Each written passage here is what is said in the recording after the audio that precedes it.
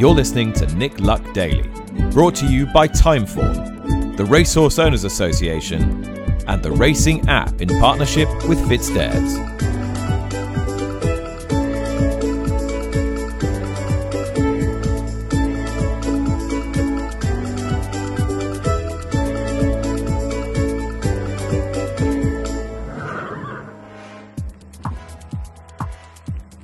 Good morning, welcome to the show. Cool grey morning here in TW11 on Friday the 2nd of February. I just feel so glad to have January in the rearview mirror, as I'm sure does Jane Mangan, particularly given that we are on the eve of the Dublin Racing Festival. There's good stuff here as well over the weekend. We'll be concentrating on that a little bit later on. But Dublin first, Jane.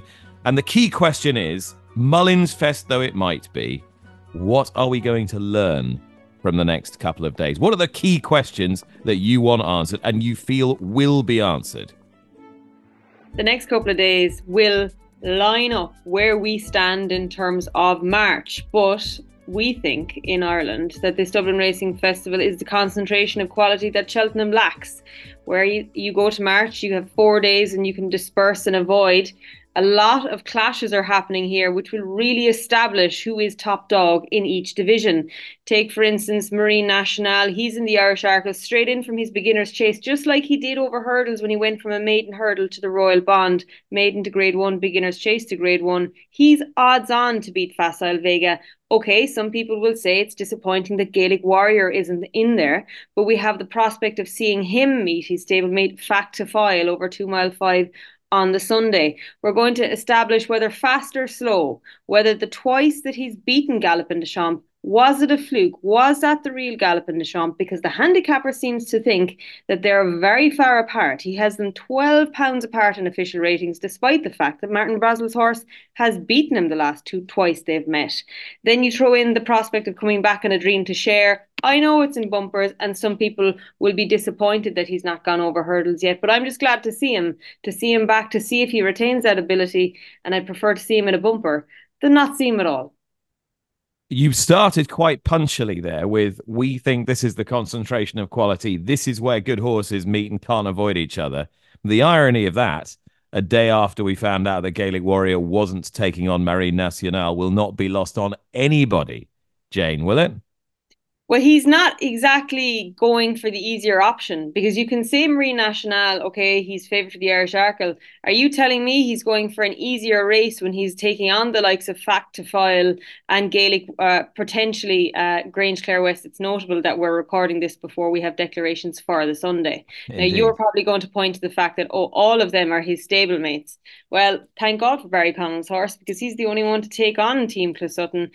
And the dominance of one stable is greater than it has ever been. Where might this festival be 2 years from now? What are we going to be looking at? Are we going to be looking at an even more extreme distillation of quality into one stable? Or will the wheel turn, do you think, as a reaction to that? The fact that over half of the Grade 1 runners on the first day are coming from 1 yard. It's not healthy. It doesn't look healthy. 27 runners over the 4 Grade 1s on day 1 of the Dublin Racing Festival. 15 of the 27 are trained by one man. Take that and interpret it as you wish. But I think in 2 years' time, it's all about the reinvestment for other trainers to try and find these horses to take them on. And we know when Martin Brasil gets a fast or slow, look at the results he can get. We know when Barry Connell gets his hand on a Marine National what he can do. And there's so many trainers who fall into that category. But right now, and it has been the case for a number of years, probably even a decade, Willie Mullins has been building to this point through reinvestment and finding the talent first day. One of the more entertaining games is to wonder whether the 3rd, 4th, 5th string can come and upset the apple cart.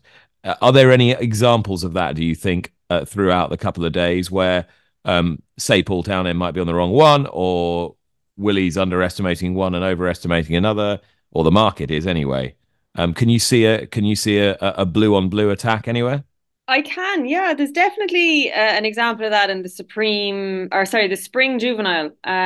This is a really tricky puzzle for Paul Townend, or indeed any punter, to try and figure out, because most of these have only ran once and have been impressive. High wind, made a mistake at Punchestown at the last, and he's still won by a street. Bunting absolutely bolted up in Limerick, albeit did he beat trees.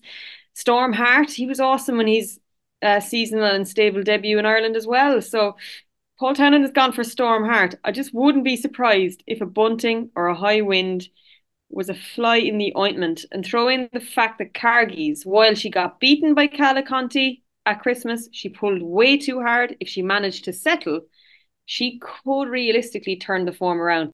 So Storm Hart then, Jane, as you say, ridden by Paul Townend, super impressive on his debut at Punchestown, which got everybody excited. I put in a call to Gigginstown House studs Eddie O'Leary, and if you know Eddie, his first answer won't surprise you when I asked him whether he was as excited by this horse as everybody else was.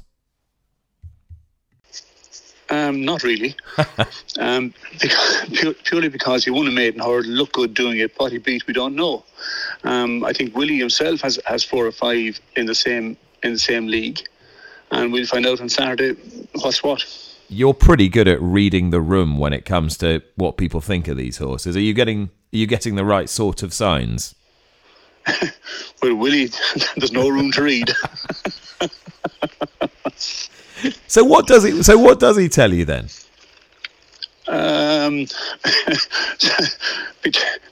Between slim and none. Okay. I don't know. I don't. To be honest, we don't ask. We let the horse do the talking. Okay. Yeah, I know he's liked. Willie was happy with what he did the first day. I don't believe he expected the first day, so it was a surprise to him. So we'll see where we are on Saturday. Okay, just the 22 lengths at 5-2 on first time. I'm just looking at Paul Townend, who's chosen or been put on, however it works, is on your horse anyway. I mean, 20 rides in the last 2 weeks and 14 winners. I mean, I realise this team are dominant, but that's taking it to a completely new level, isn't it? It's unbelievable. Listen, what Willie has been doing for the last number of years has gone from new level to new level to new level.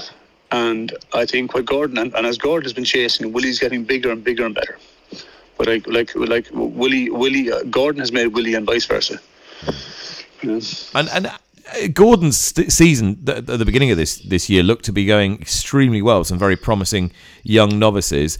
Do you think this represents his most significant chance yet of at least aspiring to challenge? I mean, obviously it's not going to happen this year, but is he pointing back in the right direction, do you think, to make it a duopoly rather than a monopoly, or is the Mullins monopoly just going to intensify?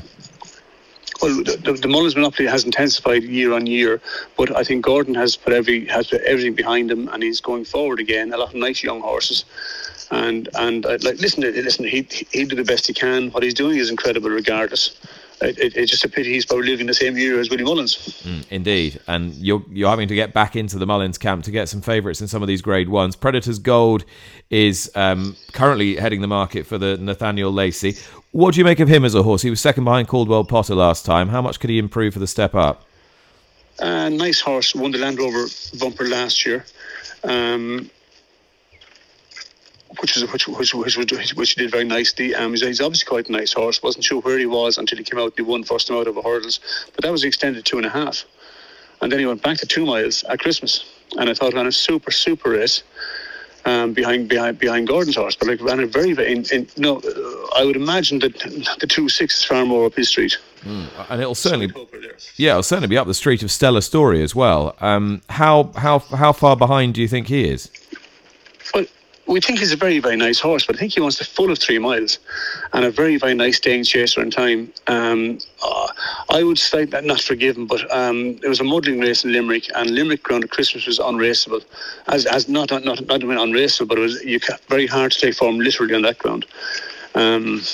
So he's certainly worth another shot. And he's probably, I don't know, it doesn't matter if he's overpriced or not. He's probably a bit overpriced. Okay, well, he's not a bad price. He's almost into double figures depending on where you look. And it's funny. Dear old Conflated, the horse that everybody used to call lots of names, and now he rocks up in every single Grade 1. So people have started to fall in love with him a little bit, and he loves Leopardstown. Any chance of serving it up to Galopin Des Champs? I would very much doubt it. He's probably a quick 3 miler and doesn't quite get a real staying 3 miles. So I would say that the heavy ground in Leopardstown at Christmas, and his way of enjoying racing cost him. He was absolutely drunk coming to the last. But he's entitled to rock on here again. Hopefully the ground is not as soft. And after this, he'll go either the Ryanair or cross country. Yeah, so he's definitely not going to run in the Gold Cup, even though he ran so well in it last year. No. What's the point? You're taking on Galp the champion, who looks to be an unbelievable horse. Jerry Colomb is very good too, and Martin Braz's horse, good horse too, you know. So, and that's without the English. Yeah. Wow. Yeah. And as far as the team for Sunday is concerned, they're all pretty big prices. But is there anything you're particularly looking forward to running? I believe King is a nice horse. Somebody who just has to just fall into his lap a little bit. He's a short runner, has to be ridden from behind, and he ran a very, very good race in the Royal Bond. I think it was his first time to be ridden that way, and then rode the same way in the Maiden Hurdle in Christmas, and was very, very good. So they've been ridden cold. We believe he's a nice horse. We'll see how nice he is on Sunday. And you're not going to run Brighter Days Ahead, are you? No. Okay. No. So she got something around the corner for her. Oh, there's a mare's race in Navan on the 11th of February, and then hopefully all going well on to Cheltenham for the mare's novice. Alrighty. And these lot of very, very nice horses coming up for sale on Monday. Are you going to get stuck in? Oh, should we go and have a look at it? There are some nice horses. Pity what's happened, but there are some nice horses there, and it'll be interesting to see what they'll make. I was asking Simon Cairns yesterday what he thought Caldwell Potter might make, and his eyes were spinning. He said, "I've got no idea. It could be anything." Best guess. What do you reckon? Caldwell. Yeah. To be honest, I don't know. Like he won a Grade 1 the last day. Obviously, a very, very nice horse. Improved a lot. He wouldn't be the physical of the other horses now. Okay. So he might be a now horse rather than a horse that. He has improved a lot now in a year or so. Yes, he definitely is a nice horse. But he's not the big imposing horse that we'd all like to have. But he looks to be a very, very smart horse. Okay. Well, I'll be fascinated to see how that all pans out. Eddie, thanks for talking to me. I lead the valuation to the auctioneer. And the man who'll be riding quite a few of those Gigginstown horses, the ones trained by Gordon Elliott anyway, is Jack Kennedy. Now, short of completely crowning him champion jockey, we were certainly edging our way there, Jane, at the beginning of the season and mid part of the season, but the mighty Townend is closing the gap, and it could be nearly even Stevens by the end of the weekend. Very little in it. Look, Willie Mullins has already taken the mantle in terms of the lead of the Trainers' Championship, but Jack Kennedy is 12 in front of Paul Townend at the moment. Now, it's notable that Jack is very close to a maiden century.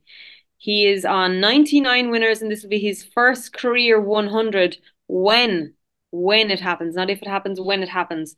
He's also going to have his 400th ride tomorrow. So he's operating at a 25% strike rate. On his heels, hot on his heels, is a 40% strike rate. Paul Townend on fire with his boss, Willie Mullins. 12 behind him, going into one of the biggest weekends of the year.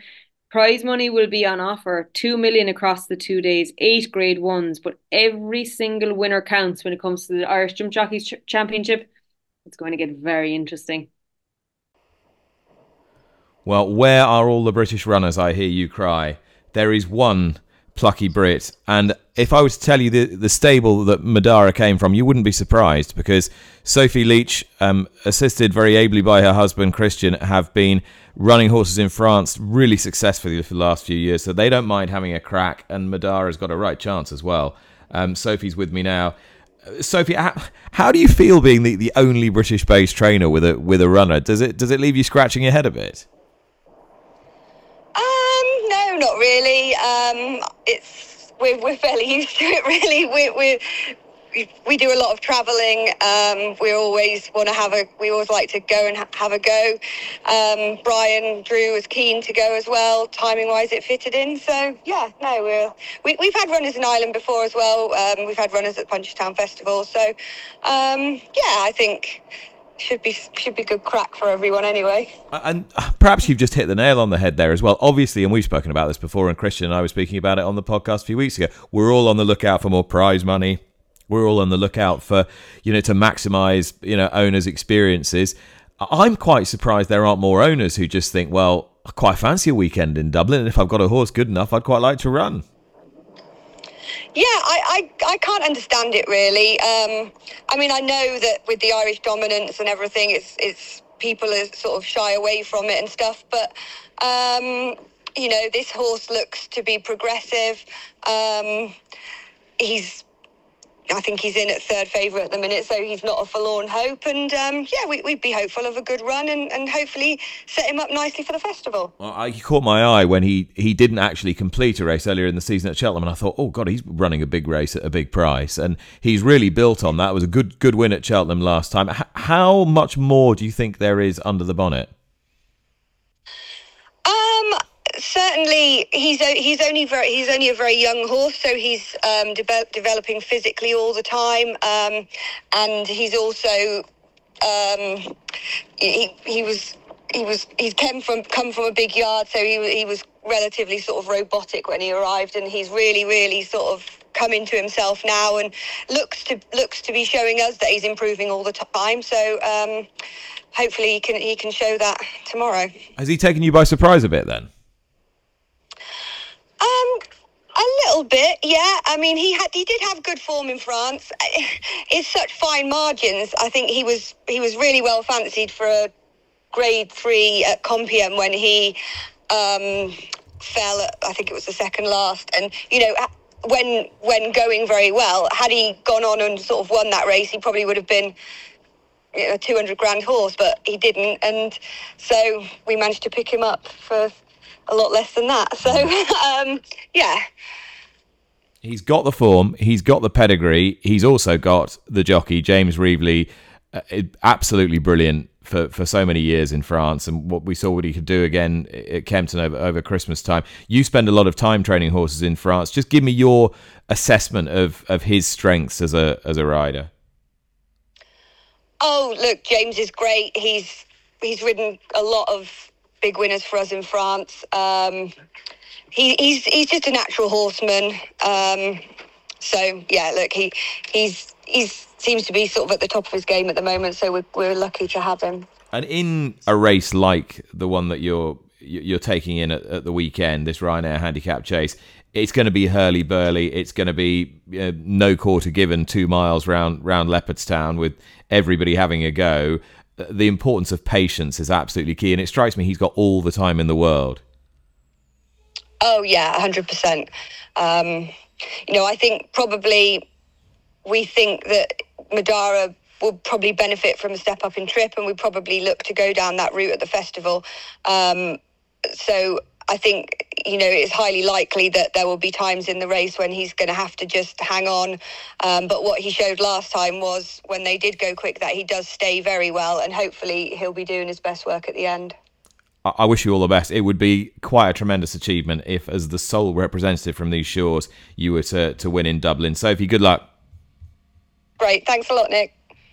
Sophie Leech there. Jane Mangan is still with me. Jane, you've penned something of an obituary to Irish racing in today's Irish Examiner, or at least a warning shot across the bows as regards the continued threat of the removal of daytime gambling advertising and the impact that could have.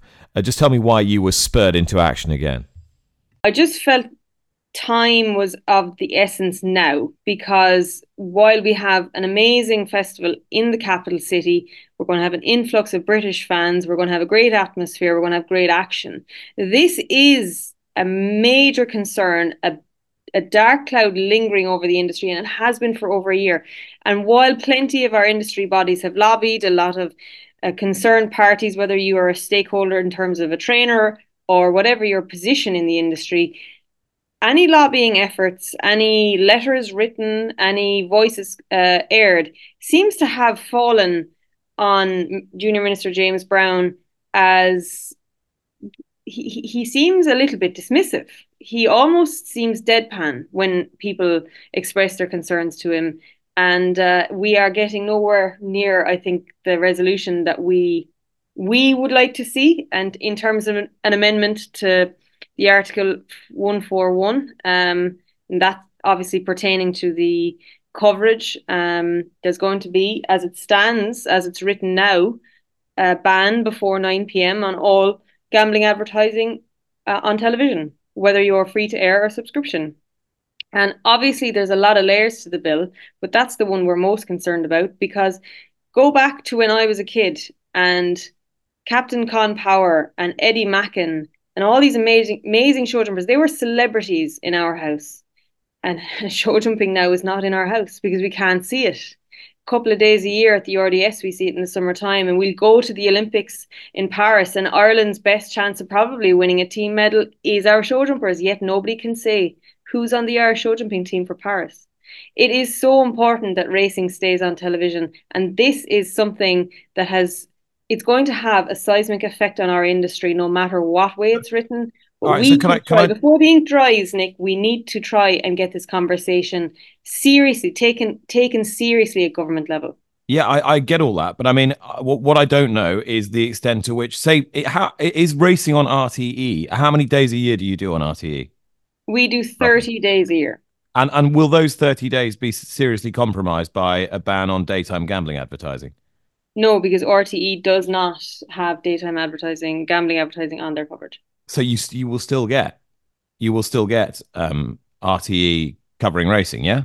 So you'll still get the national broadcaster covering horse racing 30 times a year to that wider audience. You would hope that would be the case. So would there be any reason why it wouldn't be the case? I'm not being obtuse. I'm just saying I have no idea. I have no knowledge of that Irish terrestrial landscape at all. Well, our RTE faces its own challenges, so I could never say with any degree of certainty what will happen in RTE. But we're obviously talking about the subscription channels which broadcast Irish racing every day to an audience. I suppose a lot of people listening will say, "Oh, it's to industry folk, it's to professional punters." Nonetheless, we could realistically end up with a situation where Irish racing is being broadcast around the world, but people in Ireland can't see it. Okay, Jane, back in a few moments' time. Something for the weekend now with our friends at sportinglife.com. In the hot seat this week is Ben Scoop Linfoot, a veteran of the Dublin Racing Festival, if you can be a veteran of the Dublin Racing Festival. But how to approach this weekend from a punting point of view, Scoop? Well, obviously, Willie Mullins is the key figure, isn't he, with 7 favourites in the 8 Grade 1 races, which is remarkable, really. And I think you've got to approach it with which ones you want to be with and which ones you want to take on. And the ones you want to be with, you perhaps stick in a few doubles and trebles. And the ones you want to take on, you perhaps have a go with a single bet. And the one odds-on favourite that I think everyone will be with that I'm a little bit wary of myself is Galloping de Champs in the Irish Gold Cup. I just think he's been beaten by Fast or Slow on a couple of occasions. On both occasions, it was because the emphasis was on speed. Fast or Slow winning the Punchestown Gold Cup when it was a slow pace and a tactical race, and then winning the John Durkan when it was over the extended 2 mile 3 furlongs at Punchestown. So in a small 4-runner field, it could be a similar situation again. Okay, so Galopin des Champs. If we go through the Grade 1s where Mullins has got a favourite, Predator's Gold, play or lay? Predator's Gold, I would say I'd prefer Loughglyn, actually, the stablemate. So still Mullins, but perhaps the second string. There'll be a few of those. Storm Heart in the Spring Juvenile, Grade 1. Yeah, I think he might win that. I was very impressed with him last time out at Punchestown, and I think he might be tough to beat. Okay, then we know that Marine Nationale is one of the few favourites that is not trained by Willie Mullins, but of course Mullins has Facile Vega against him. The other big graded races on Sunday. State Man, play or lay? Can he be beaten by Friendly Fire or not? No, I don't think so. I thought he put Impere Pass in his place last time, and been very impressed with State Man this year. I think he's actually improved this season over hurdles since he was second to Constitution Hill in the Champion Hurdles. So I'd be very much with him. What about Gaelic Warrior? Well, I like Factor File. I thought he was excellent last time at Leopardstown, just in the beginner's chase, but he looks to have everything, all the tools required to be a top novice chaser. So, yeah, I'd be with Factor File, I think, if they face each other. Ballyburn is very short in the novice hurdle. He is, isn't he? Yeah, I thought Farron Glory was running well when he came down at Aintree for Gordon Elliott. So perhaps this might be one that goes to Elliott for all that Ballyburn was good last time. And can you really oppose El Fabiolo, even though he's 3s on in the Dublin Chase? No, I don't think you can you? I mean, he came to prominence at this meeting last year when winning the Irish Arkle, and he's just been dead impressive. So no, I wouldn't be taking him on either. Okay, so we've talked about a lot of short price horses. What about something that can actually put some food on the table? At the DRF? Either, anywhere. Yeah, well, I like the big chap in Ireland, in the Ryanair handicap chase for Paul Flynn. I thought he was good last time. He beat my mate Mozzie earlier in the season, and in a handicap chase last time, he just shaped like a horse to me that had one of these big pots in him. He was second to the Folks Tiara and gets the £3 pull. Went right at the last fence, but was running on at the line. So I think he's one for the DRF. And at Sandown in the 125 nap of the weekend, 135 not out for Paul Nicholls and the Stewart family. Really fragile horse. Paul Nicholls has said that himself, but he's taken his racing well with a couple of runs in December, running on over 2 miles last time. This step up in trip should be perfect. So he'd be my best bet of the weekend, 135 not out. Ben Linfoot there with something for the weekend at sportinglife.com. Jessica Harrington is always going to take on the big guns if she has horses that are good enough. She does at this weekend's Dublin Racing Festival in the shape of Jetara, who is amongst the shorter priced ones right early on in the cards tomorrow. She's been talking to Dave Keener, who began by asking her about some very happy memories at this festival. I've had some terrific memories there. You know, I love Leopardstown and that festival. You know, the big races before Cheltenham. You know, I've always targeted them. I've never shied away from them. Sizing John won a Gold Cup. Super Sundays won a champion hurdle. What do you recall about Sizing John? Because that was, I suppose, the moment when he indicated that he was a special horse. Yeah, it was. You know, it indicated to us that, you know, he'd come and he'd won the Kinloch Bray in Thurles. And then he'd gone from there. You know, Robert was never under any illusion that he wouldn't stay, but he still had to go out and prove it. You know, we got into the last half mile and we were in unknown territory, but he stayed very well. And of course, he then went on to produce the same staying effort in Cheltenham the same year. And Max Joy, when he won the Irish champion, that was a real vintage period.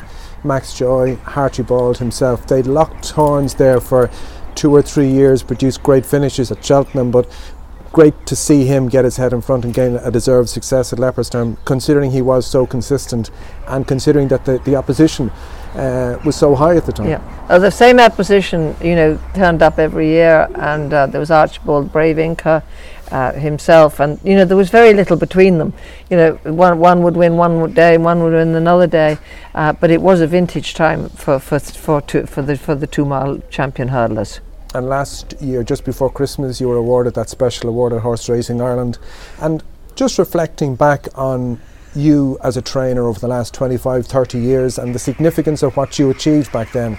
And everybody celebrated what Rachel and Honeysuckle did back in the last 3-4 years, but go back 20, 25 years ago, you were flying the flag there for a long, long time. How much do you look back with such satisfaction that you were the standard bearer and you led the way for women in racing to a degree? Well, when I was doing it, I probably didn't really notice it. When you do something, you don't really, you know, you get on and do it, and then there's the next challenge and the next challenge. But when you look back on it, you then do reflect and see, well, actually, I was doing something, and it was the first time, women had done probably that in racing. Like, you've won a Gold Cup, you've won champion hurdles, you've won champion chases. You were doing it for so long, and I kind of think within racing we just took it for granted, but I kind of think you must look back with great satisfaction and great fondness back then. Well, listen, it's great satisfaction. I was lucky to have the horses that took me to those places that, you know, unless you have horses, I had horses that took me to places that I never dreamed of going, and having the success that I had, and I was just lucky to have those owners and those horses. And then I suppose Rachel, she rolled the momentum on and took it to a new level. Yeah. Herself and Honeysuckle, they were massively important for racing, and you must have looked on and said you'd love to train her. But again, I think we all celebrated in those victories and those successes.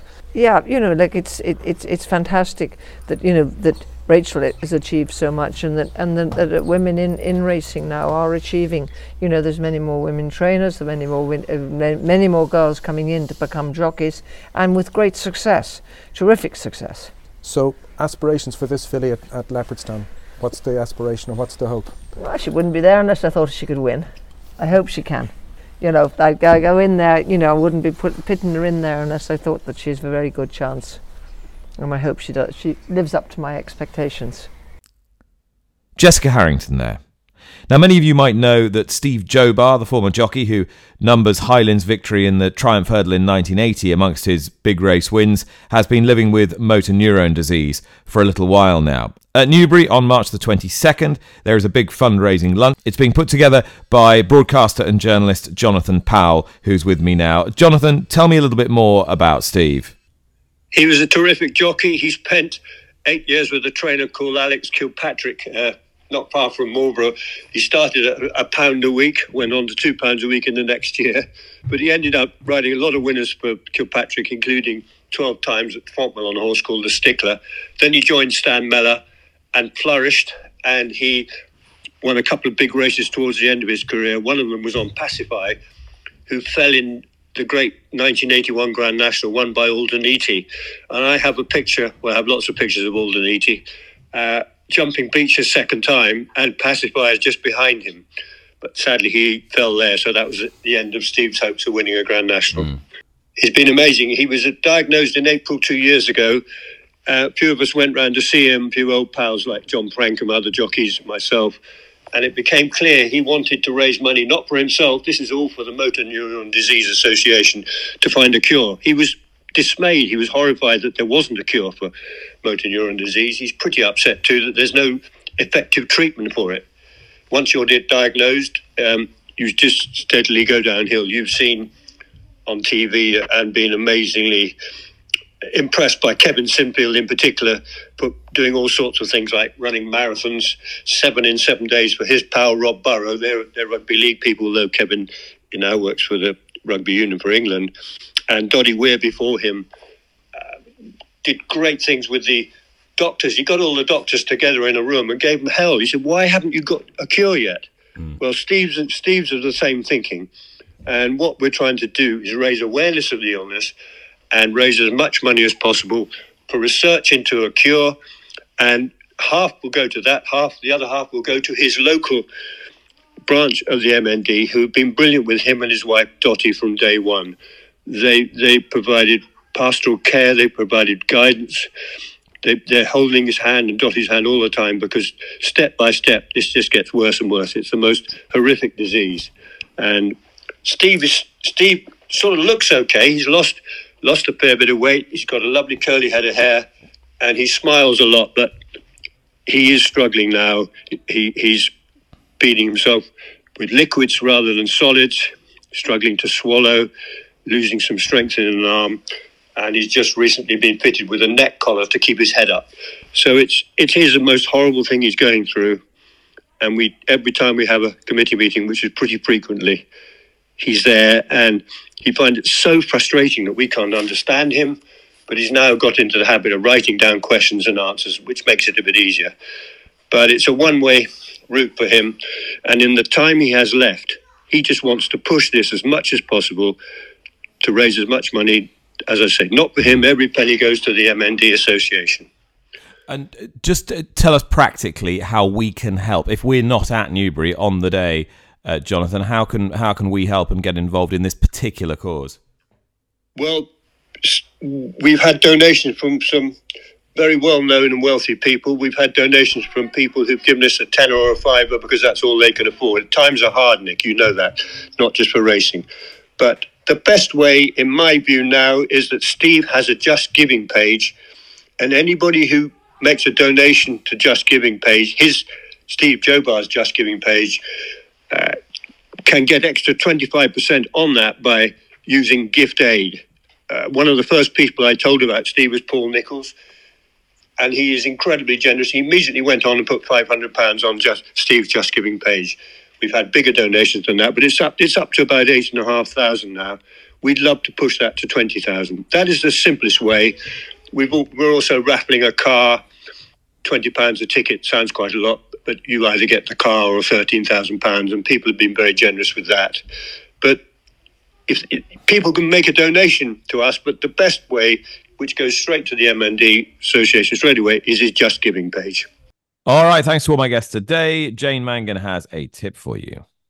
Yes, the grade ones might be difficult in terms of finding good value for punters. So I'm going to go to tomorrow's handicap hurdle at 3:00, and that features a huge field of 24 runners. Surely we'll find some value.